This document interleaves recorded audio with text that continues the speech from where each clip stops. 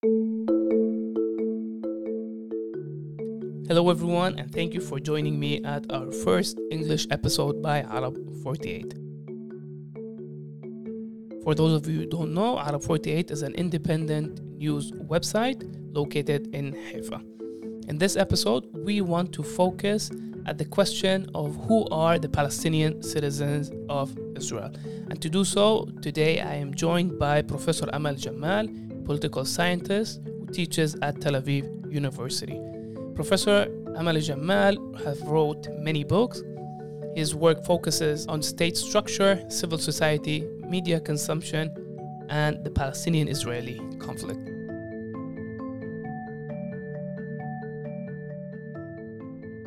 In this episode, we want to focus on the Palestinian citizens of Israel from both historical perspective to their political role in both Palestinian and Israeli politics.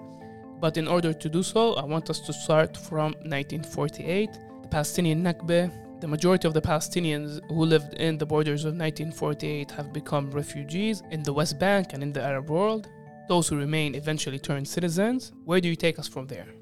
In order to explicate this point, we have to clarify that the partition plan spoke about two states, one Palestinian, one Arab, one Jewish. As a result of the rejection made by the Palestinians not to accept the division of their homeland into two states, a war erupted between the two sides. The Arab states engage in this war. As a result, the Israeli army actually enlarged the areas in which the Jewish state was supposed to be established. During the war, the Israeli army followed the policy of evacuating, expelling, deporting, moving Arab inhabitants that were supposed to be inside the Jewish state from these areas and move them outside the borders that became under the control of the Israeli army. As a result of the war, around 750,000 Palestinians became refugees living outside the borders of the State of Israel, what became the borders of the State of Israel. Here I must mention, in the war of 1948, the Zionist organization had a plan called Plan Dalet, Plan D, which pretty much focused on expelling and destroying the Palestinian villages. In the archives, there is a debate, but we're talking between 370 to 400 villages that were destroyed, and the Palestinians there were expelled from their homes.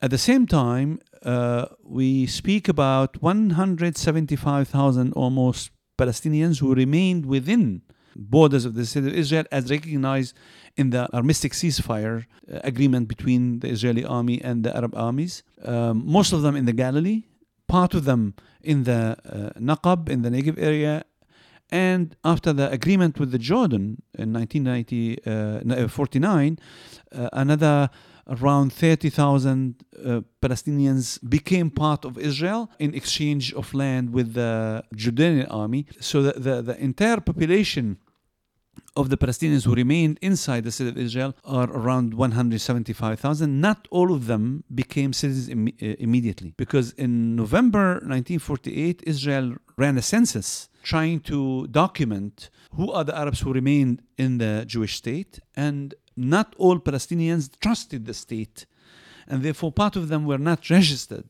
as part of the state.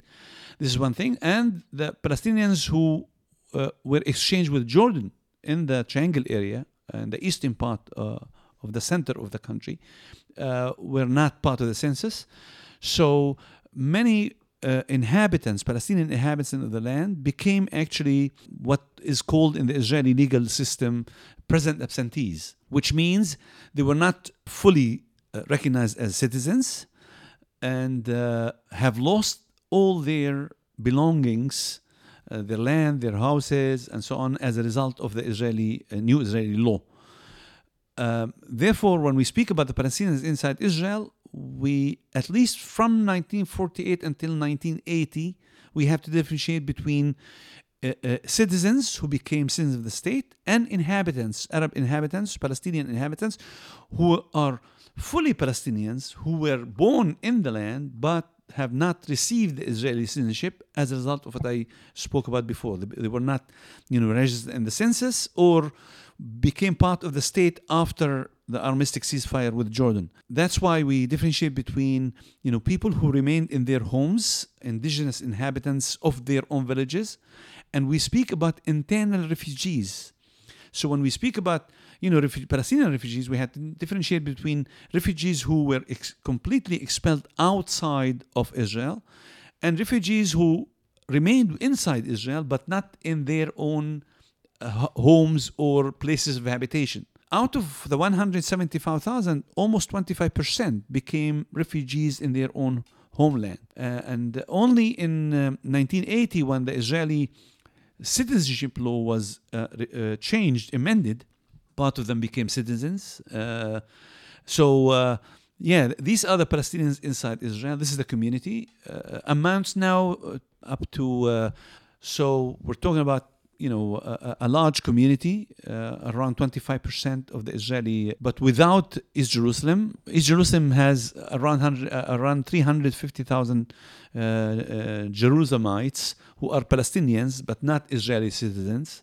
They're inhabitants of the state. As a result of the annexation of the city after the 1967 war, they were annexed to Israel, but were not given citizenship. They refused to become Israeli citizens, and therefore they are permanent residents of the state. And we differentiate between them and the Palestinians who remained inside Israel after 1948.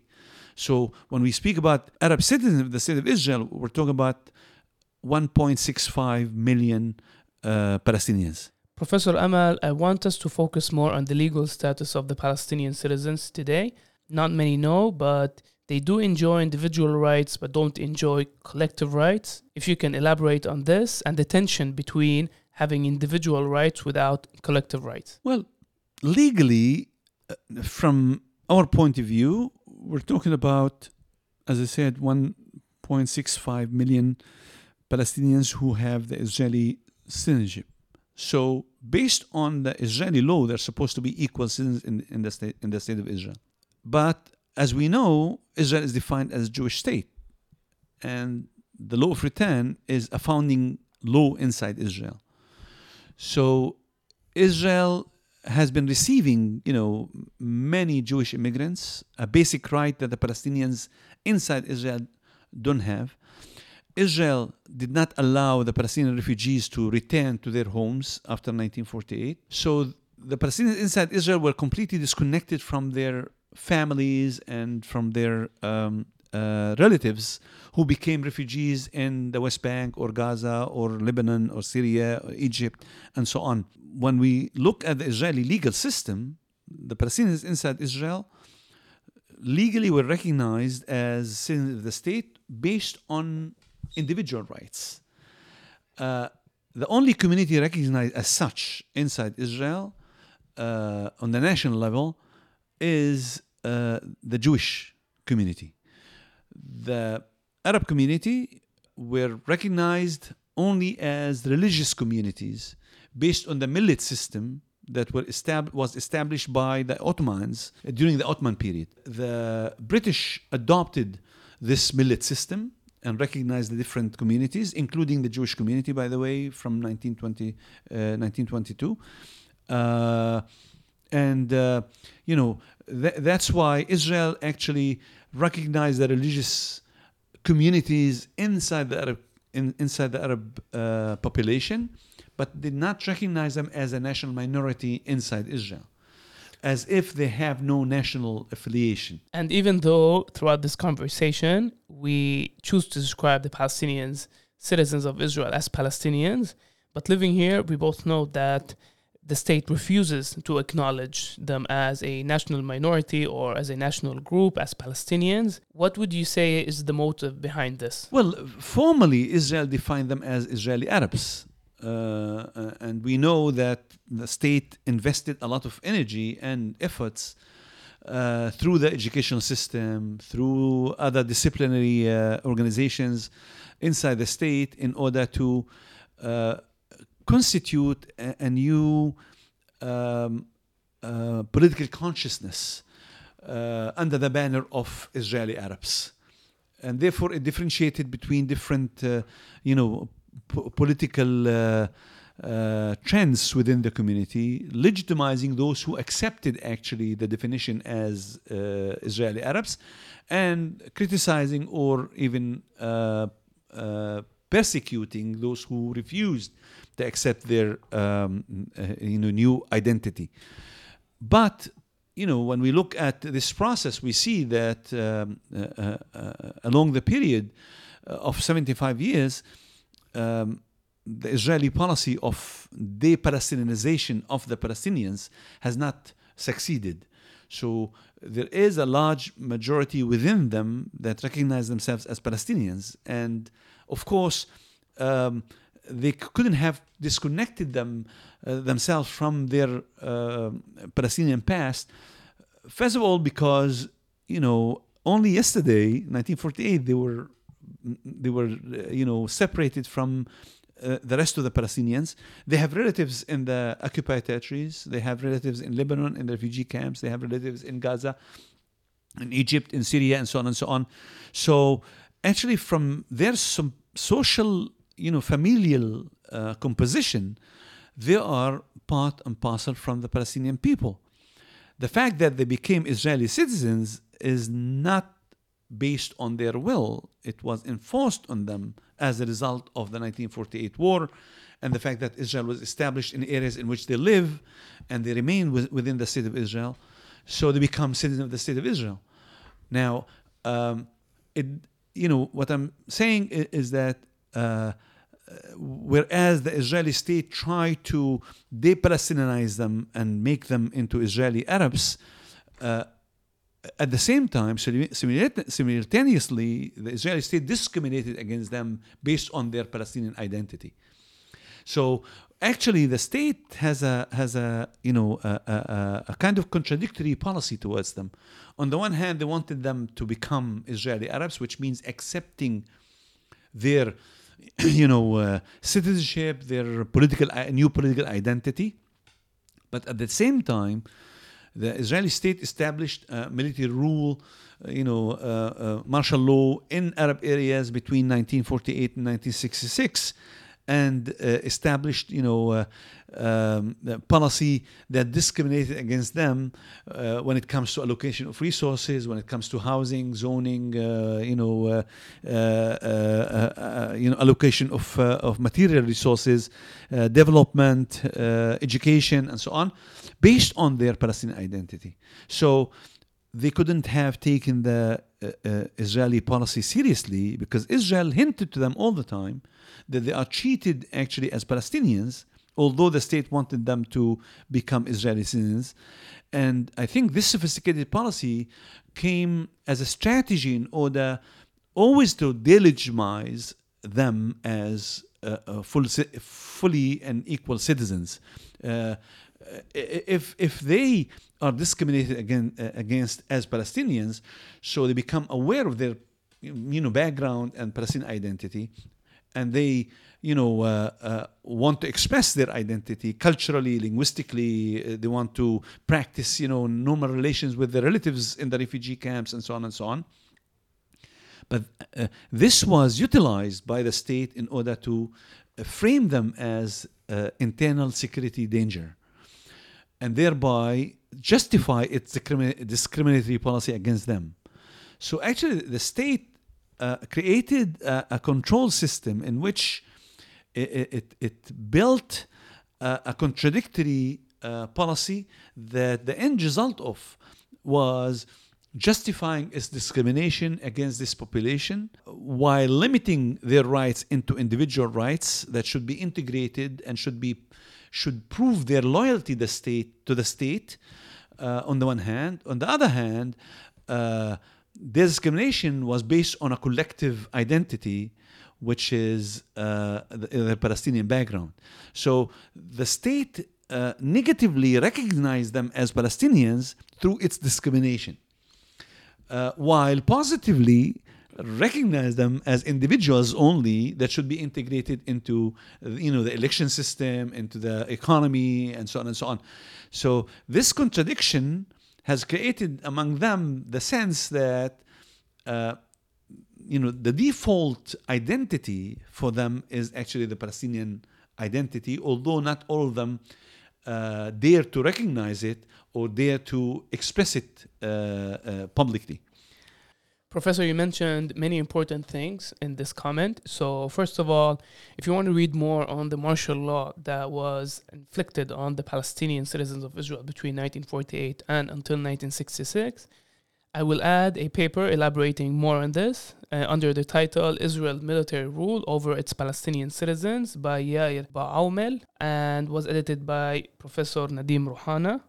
Now, a short disclaimer. Professor Amal Jamal was my professor during my master's degree, and I remember a sentence that you mentioned in one of your classes, which still resonates with me till this day, and I think it's a very important identification of a problem, where you mentioned that all Palestinian citizens of Israel, regardless how they identify themselves, they feel that they are being discriminated against by the state. Now, for those who don't know, the Palestinians occupy different professions, whether they're governmental profession or not. But this identification tells a structural problem. Why do you think that is so? Especially when you can tell that there is different treatment to different Palestinian citizens of Israel. How do you explain this? Well, the Israeli state is a very sophisticated state when it comes to identity issues. And whereas it utilized the assimilation and melting pot policy towards the Jewish identity in order to establish, the modern Jewish identity that became Israeli identity actually later on. At the same time, it utilized an identity policy vis-a-vis the Palestinians that was differential. As I said before, they are all, in order to enable itself to control this big community, it utilized divide and conquer policy. So different communities were discriminated against differently. The Israeli state was always interested in convincing part of the Arab community to join the state and become integral part of the Israeli society in order to prove that Israel, despite itself being a Jewish state, still treats its all its citizens fairly and equally, and that's why it established a rights regime that is differentiated. So first of all, as I said before, the religious communities were recognized as such, which means the Israeli state differentiated between Jews, Christians, and Muslims, and established institutions to give religious services to these communities separately. It was called by one of our colleagues, Michael Kariani from the Hebrew University, the multicultural entrapment.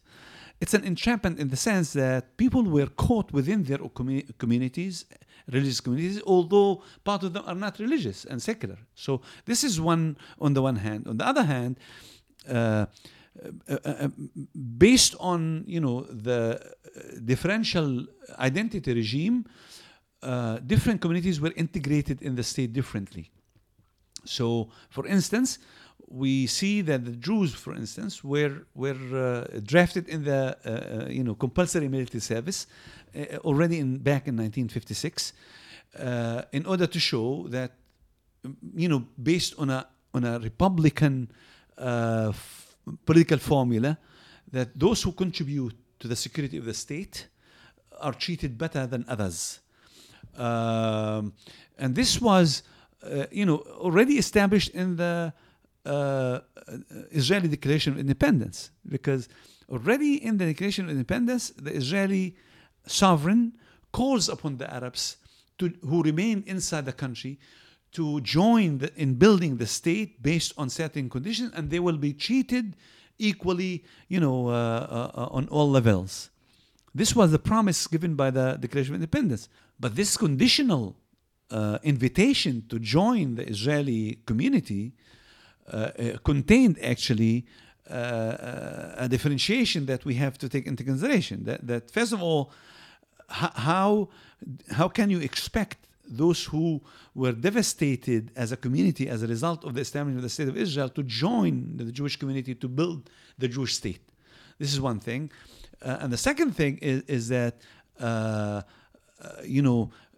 the state didn't want to recognize them as part of the Palestinian people, so they had to be de-Palestinized, and they had to, the Israeli state had to establish a disciplinary system through which different communities were positioned on different distance from loyalty to the state. The Jews were, brought close to the Israeli citizenship through the army service. The Christian community was conceived as peaceful and was conceived as non-Arabs, and the Arabs became the Muslims. So the state actually identified between being Arab and being Muslim, and thereby differentiated between the communities, splitting the community into different communal minorities. And therefore, the official language in Israel does not speak about the Arab minority. It speaks about minorities. Which minorities? These minorities that the state established itself. So, based on an Israeli strategy, different communities were discriminated against differently in order to allow for the control system to work, and in order not to enable these communities to come together based on discrimination. Even discrimination has to be differentiated in order not to allow the communities to come together based on their discrimination. Because some are discriminated more than others. Of course, that's the point. That the different communities were discriminated against differently, so they have no common ground to come together and become at least a community based on this discrimination. So this relative deprivation is very important in the Israeli, system, and thereby it established what is called in the literature ethnic competition. Different communities wanted to compete each other in order to, win as if to climb the ladder of hierarchy. Exactly. They wanted to have more rights, and therefore, different communities became docile to the Israeli system, and thereby, the state differentiated between good Arabs and bad Arabs. In one of my articles, I cite, the advisor for the Prime Minister for Arab Affairs, who said, when discussing the Israeli strategy towards the Palestinian community inside Israel, he said, in our policy, we don't expect them to become Zionists. It's enough that they remain quiet Arabs, which means, the state actually wanted them to remain quiet and accept the structure of power established, which means, Jewish supremacy and Arab submission. This structured citizenship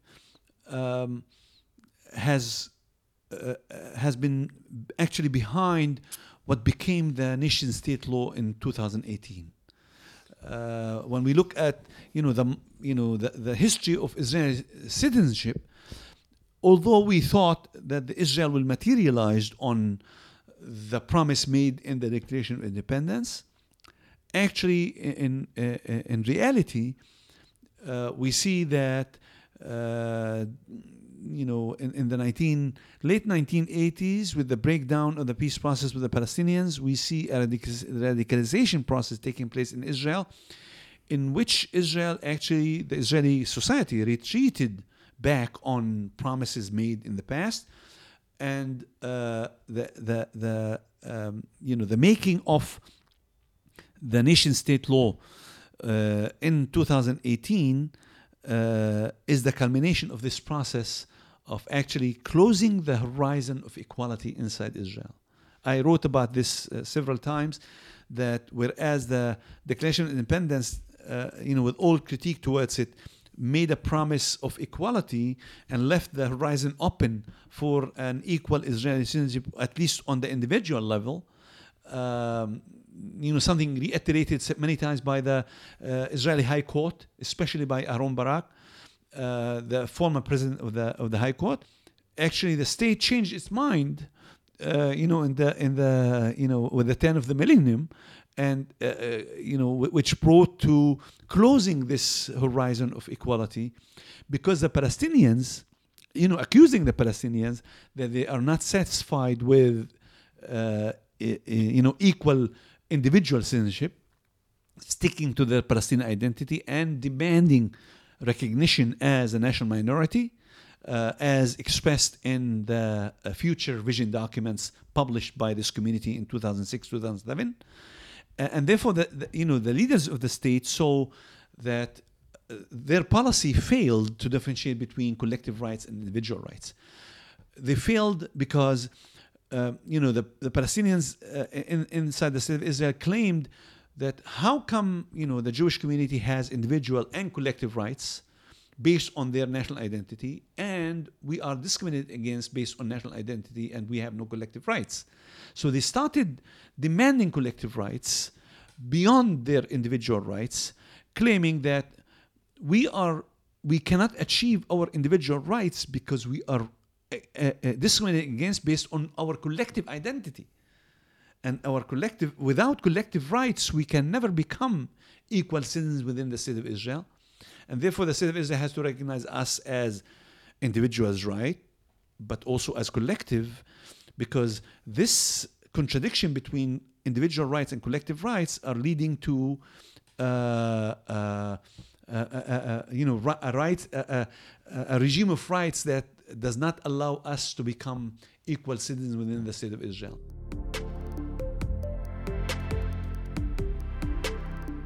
Professor, what I understand from you is up until the Second Intifada, there was some sort of hope that Israel might change and might give the Palestinian citizens of Israel equal rights as individuals. But then the Second Intifada erupts. The Israeli society goes more to the right. I think it's important to mention that 13 Palestinian citizens of Israel were shot to death by the Israeli military during the Second Intifada. Palestinian intellectuals and public figures, citizens of Israel, write the future vision papers that claim that in order to enjoy living in a true democratic state and enjoy equal rights, both at individual level and a communal level, Israel might turn into a state for all its citizens. I want you to elaborate more on this and how prominent this idea of turning the state of Israel from a Jewish state to a state for all its citizens. Well, let me go back to after 1948. I think the Arab Palestinians who joined the political system already then and wanted to join the political system at the time thought, the state of Israel, despite being defined as Jewish state, should be for all its citizens. And some of them thought that there shouldn't be a contradiction between Israel being a Jewish state and Israel being a state of all its citizens, because it's a democracy, and a democracy, the sovereign is the people. The people who live in the state. That was the naive conception of the Arab politicians at the time. They became frustrated as a result of the policy of the state, because the state proved for them that it's not actually the formula that it wants to promote. That Israel cannot be Jewish and fully democratic in the democratic sense, in the real democratic, in the substantial democratic sense, and that the Israeli democracy is limited to a procedural dimension of majoritarian rule.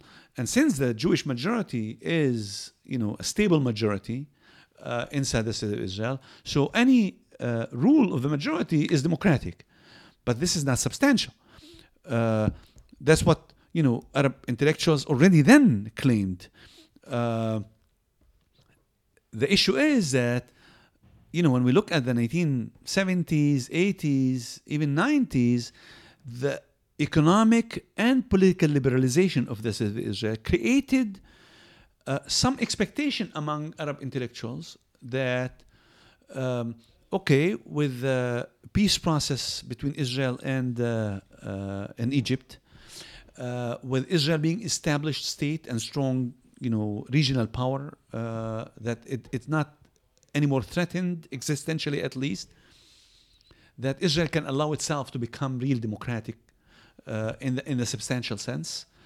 And when we look at the Israeli High Court, we see that part of its rulings have made this promise possible, that Israel is becoming a mature state that can actually reconcile between its being Jewish on the one hand and democratic on the other hand, and that the sovereignty belongs to the citizen of the state, despite the unique relationship between the state of Israel and the diaspora Jewish community. Still, the sovereignty should be in the hands of the Israeli citizenry. I think this trend changed as a result of the Second Intifada in 2000. This trend became an illusionment, among the liberal, within a Jewish minority of liberals who believe that Israel could become, become a state of all its citizens without contradicting its Jewish identity. But as a result of changes within the Jewish community, the Jewish majority, beginning with the rise of the Likud to power in 1977, and later on the nationalizing process taking place in the Jewish community and the religiousization process taking place, that the Jewish community became more and more religious and more conservative. And as a result, this option of reconciling the Jewish identity with equal citizenship became a challenge. And we start hearing, political leaders such as Benjamin Netanyahu, who was the prime minister for a long time, already in the 1990s, looking at, at the Palestinians inside Israel, or they claim at least, for collective rights as endangering the Jewish identity of the state. So, as I said it before, whereas the Arab states and the Palestinians outside the state of Israel were conceived as enemies of the Israeli state, the Palestinians inside Israel became conceived as enemies of the Jewish state. They cannot enable the state to materialize its own Jewish identity because they claim, to have the right to be equal citizens. A structural threat. Yes, from within the state. And with the Second Intifada and breakdown of the Oslo process, and the fact that Palestinians inside Israel joined their brothers in the occupied territories and demonstrated against the breakdown of the Oslo process, they became more and more conceived and framed as a security threat. Their demand for collective rights as a national minority was targeted as something endangering the identity of the state, the security of the state, and therefore, when Palestinian intellectuals inside Israel formulated the future vision documents in 2006, 2007, and claimed that Israel cannot be democratic and Jewish at the same time, and it should become, a state of all its citizens if it wants to be democratic state. Then the majority within the state, the Jewish majority, began reformulating this formula of Jewish and democratic. And a growing majority within the Jewish community wanted to establish a hierarchy between being Jewish and democratic. If democracy contradicts the Jewish identity of the state, then many Jewish citizens favored Israel being Jewish rather than democratic, if there is a contradiction. And therefore, we see many people and many political parties in the parliament promoting laws that delegitimize the claim of the Arab community for equal rights, beginning already in the late 1990s, but in the after the beginning of the millennium, and after the 2006-2000 documents, we see a clear process of legislation trying to limit the maneuvering spaces given to Arab citizenship inside Israel, and delegitimizing any Arab political party that does not recognize Israel as Jewish state. In 2002, this began 1985. I cannot elaborate too much on it. As a result of, Kahanism, which is a fascist party at the time, that the Knesset Basic Law was amended, and political parties that contradict Israel as a democratic state or a Jewish state were not allowed to run into elections. But the election laws were re-amended in 2002 in order to put new limits on Arab parties who actually, wanted to turn Israel into a state of all its citizens, claiming that to be democracy, the state has to be true democracy, the state has to be a state of all its citizens. And since Israel claims to be democratic, then, there shouldn't be a contradiction between Israel as Jewish state and a democratic state. I think this culminated into the nation-state law, or the Israel as a nation state of the Jewish people, which means actually that Israel became defined constitutionally as the state of the Jewish people rather than the state of all its citizens. And the state itself created a contradiction between being, a Jewish state, meaning a state of all Jews, including those who do not live inside Israel, and a state of all its citizens, including the Arabs. This is the situation in which we find ourselves today, meaning Israel constitutionally defines itself, the constitutional identity of the state is a Jewish state, state of all, the nation state of Jews. But Jews do not live only in Israel, so Israel belongs to all Jews, but does not belong to non-Jews who live inside the state. This, of course, is an ongoing debate that has to be, that has to continue being debated, because when we look at the practical meaning of this constitutional identity, we see that the state views it as a justification to discriminate against those who do not belong to the Jewish people for being Jewish state, and therefore does not take its own citizenship seriously. The Israeli citizenship, which many Palestinians want to take seriously and become equal citizens, are not taken seriously by the state itself. I want to be an equal citizen. Many Palestinians inside Israel want to become equal citizens, substantially equal citizens.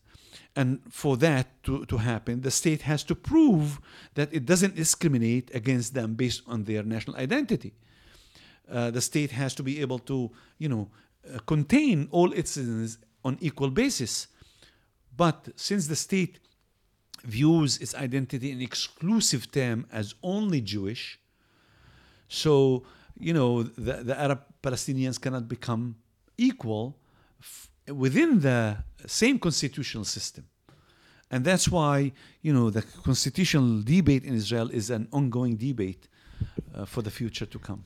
Professor, we're recording this episode at a time where Israel is being prosecuted by the International High Court over claims of genocide against the Palestinian people in Gaza. And I want you to elaborate more on how do you see the Palestinian citizens of Israel during times of crisis, especially these days where we have seen also prosecutions against Palestinian citizens of Israel who showed some sort of empathy with their relatives or Palestinians in general in the occupied territories, especially in Gaza. Well, I think, we are in a tragic war, of course. I think if I were to sum up the behavior of the Palestinians in Israel, they have proven to be the most responsible minority that you can ever imagine in such a contradictory reality. They have proven to be responsible in the sense that they, on the one hand, did not feel comfortable with what happened on October 7th and the invasion made against Israel and the violation of basic human rights against Jews living in the southern part of Israel. Despite the fact that they identify with the Palestinian identity and the aspiration for liberation and statehood, still, most of them did not feel comfortable that their, companion citizens are being attacked in this way, and their, rights are being completely violated. On the other hand, they know that the conflict is an ongoing conflict in which they would love, a peaceful solution that Israel makes its mind whether it's want two-state solution or one-state solution, and no matter what happened, they understand that they will remain citizens of the state of Israel. And they want good relations with the state of Israel. So they have proven since October 7 their actually loyalty to the Israeli law, despite the fact that the law discriminates against them. They wanted to prove to the Jewish community that they are here to stay and they want to integrate and live together peacefully with the Jewish community, with the Jewish majority. And they agonized actually part of what's happening vis-a-vis Jews, but also vis-a-vis Palestinians. And therefore, the majority of them actually did not take a clear step towards what's going on. They did not know how to express their feelings of frustration as a result of what happened. They did not accuse neither of the sides immediately, despite the fact that their sentiments are clear. They are Palestinians. They know that their Palestinian people has been living under occupation for decades, and they are suppressed under the Israeli occupation, and that the Israeli right-wing government has been leading into a clash with the Palestinians as a result of its policies. Still, they did not march the streets. They did not break out into the streets. They did not want actually to put themselves in a situation that the state could view them as real enemies of the state. But do you think at the same time, just one more sentence. At the same time, there are parts of this community that were frustrated to an extent that they wanted to express themselves against what's happening. Not necessarily identifying with Hamas or actually accepting what has been done, what has been conducted by Hamas, but expressing their frustration. These voices were suppressed. And I think this is, again, a proof that the Israeli state does not trust its own citizens to behave in a responsible way. The suppression against freedom of expression of the Palestinians inside Israel, I think, is a measure that the Israeli state has proven through which that it doesn't take their citizenship seriously. And, because the leadership of this community has said it clearly since 1948 that it will practice its political rights based on legality, based on the law, and that since Israel claims to be a democratic state, they will practice their political power in order to protest against policies that they don't like, discrimination or occupation. And therefore, the suppression of the voices, in my view, is a violation of the Israeli democratic procedure that may cost us misunderstanding in the future. At the same time, I could say that this community have shown maturity, that it understood that the state is in a situation that was never expected to happen, that nobody have imagined that such an attack could take place, and therefore they did not want to engage and protest the war, thinking that this might be translated immediately by right-wing parties as identifying with Hamas, which could lead to a serious clash. Now, I'm saying this because we know from the discourse, political discourse of certain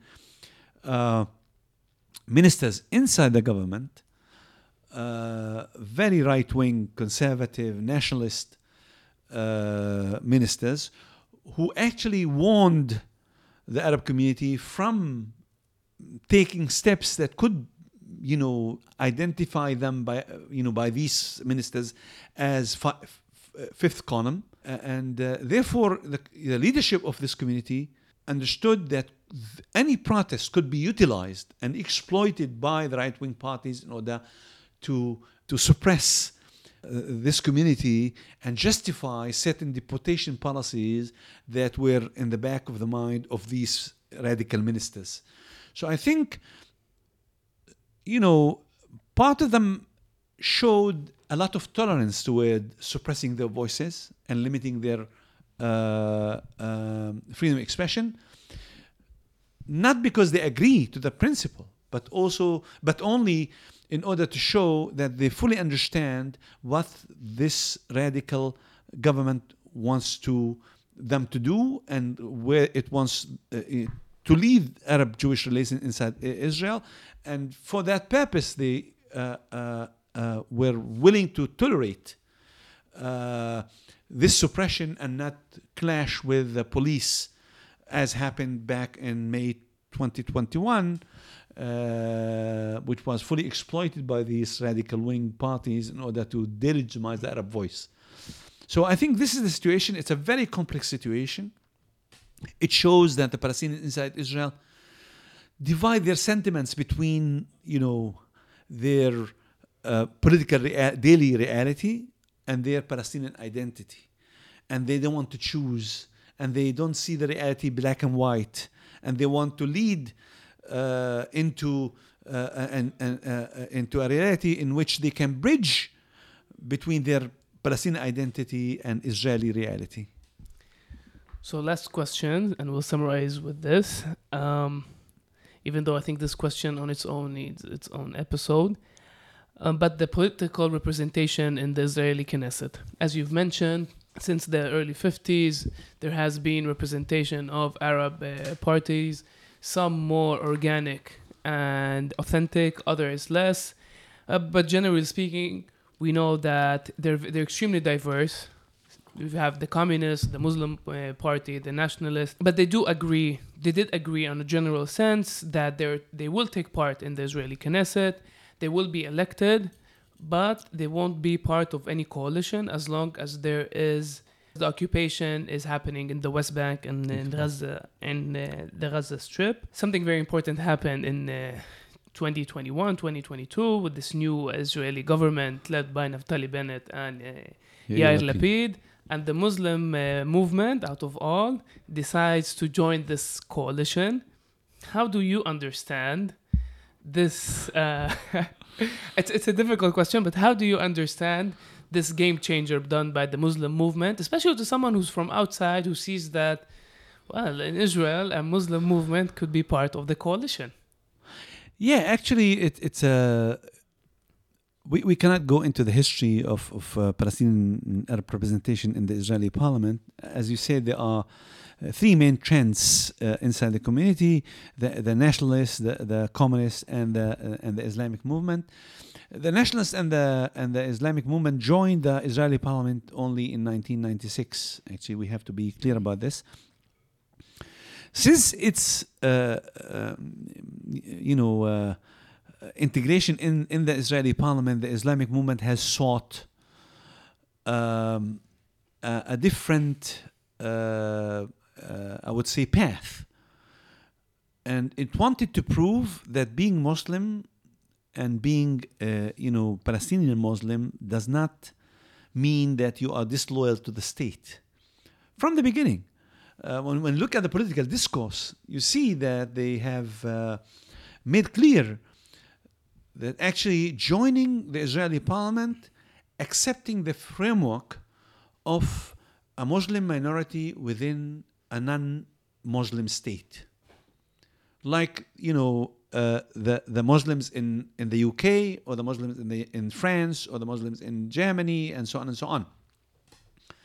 They have given up on something basic made by the nationalists and the communists, that they are part of the Palestinian people, and only when the Palestinian-Israeli conflict is resolved that they can become full partners in the Israeli political system. And they are, they cannot join the government because it's a parliamentarian system, and there is what is called ministerial responsibility, which means even if you are not a minister, if you are part of the coalition, you are responsible for the decisions made by the government. And since the Israeli government makes decisions that have to do with the Palestinians under occupation, so joining the coalition means that you are a minority within the government, and actually you take responsibility for decisions made by the government vis-a-vis your brothers in the occupied territories. That's blocked the nationalists and the communists from joining the coalition. And if they had any deals, these deals were made from outside the coalition. Now, it was the first time in the history of the Palestinian community in Israel that an Arab Muslim party joins the coalition, subsiding this condition and arguing that if we want to exploit our participation in the Israeli parliament, we have to join the coalition in order to be able part of the decision-making processes and change the policies of the government. Now, unfortunately, we don't have enough time to judge this statement. This government lasted only, this Bennett Lapid government with the Islamic Party within it as part of the coalition lasted only 1 year and even less than a half, 1 year and 4 months. And therefore, it's not enough time to see to judge if the strategy of the Islamic movement was successful or not. Meaning that, did it have enough impact on decision making? Did it manage to actually allocate more resources to the Arab community? Did it manage to change basic policies towards the Arab community? The hints we have from the experience is yes and no. Meaning, yes, in the sense that there were hints actually that certain policies could change. On the other hand, no, because whereas some changes in the allocation of resources could have happened, the basic policies of discrimination, the occupation policies, were not, on the agenda at all. This government were able to establish its authority for a year and 4 months only by subsiding the Palestinian question. The government from the beginning decided not to tackle, disputed issues inside the Israeli parliament. And therefore, subsiding the Palestinian issue left actually the major issue for the Palestinians inside Israel that blocks them from joining the coalition. So the Islamic movement couldn't have actually influenced policies towards the Palestinians. And when you look at the history of how this government lost its majority within the parliament, you see that it lost its majority based on the Palestinian issue. That, that actually the Israeli unique law that differentiates between Jews and Palestinians inside the legal system in the occupied territories was supposed to be renewed by a majority within the parliament. And the Islamic movement found itself in a position that it should, if it wanted to keep its position within the coalition, it had to support, extending the unique law of occupation. From their point of view, they were lucky that the majority was lost before they supported this change. And those who actually